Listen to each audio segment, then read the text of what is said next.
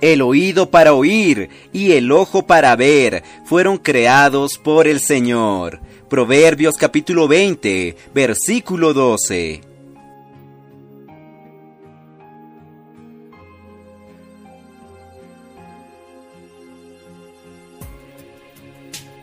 Oh Señor Jesús, amados hermanos, amadas hermanas, queridos amigos, gracias al Señor. Estamos en el último día del mes, el día 31 de julio, y en este día el Señor, en el libro Días más sabios, le viene a decir: crea en los profetas, oh Señor Jesús. Moisés se sintió incapaz de llevar a cabo la tarea que Dios le había encomendado, que era sacar al pueblo de Israel de Egipto. Trató de negarse, diciendo que él no era elocuente, ya que era tardo en el habla y torpe de lengua. Mas el Señor le respondió: ¿quién dio la boca al hombre? ¿O quién hizo al mudo y al sordo, al que ve y al ciego? ¿No soy yo el Señor? Señor Jesús. Esto lo vemos en Éxodo capítulo 4, versículos 10 al 11.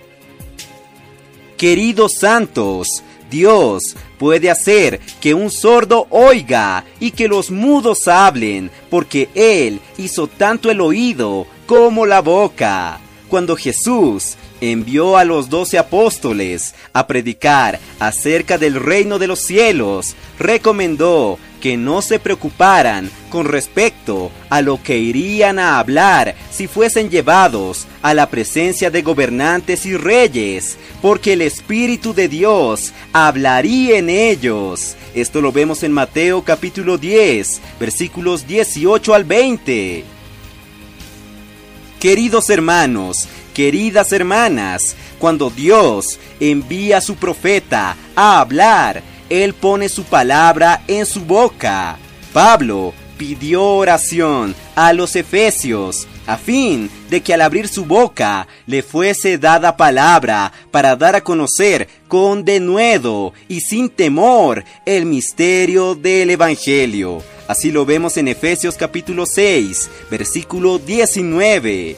Por tanto, amados hermanos, creed en el Señor, nuestro Dios, y estaréis seguros. Creed a sus profetas, y seréis prosperados. Así como dice 2 Crónicas, capítulo 20, versículo 20. ¡Oh Señor Jesús!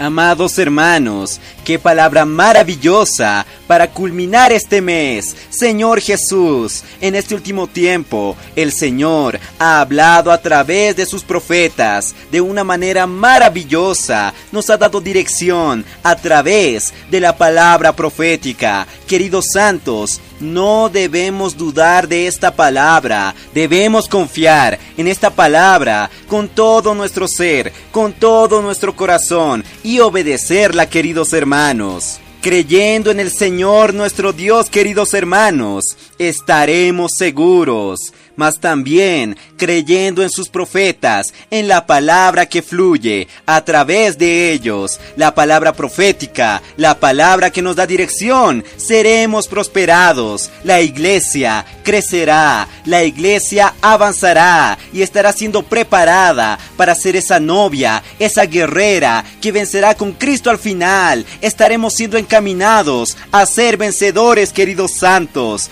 Y es la palabra profética, queridos hermanos, que nos direcciona a predicar el Evangelio. Por eso seamos obedientes, amados santos, y salgamos a predicar según las condiciones propicias que el Señor coloque frente a nosotros. Confiemos en el Señor y confiemos también en la palabra de los profetas. Jesús es nuestro Señor.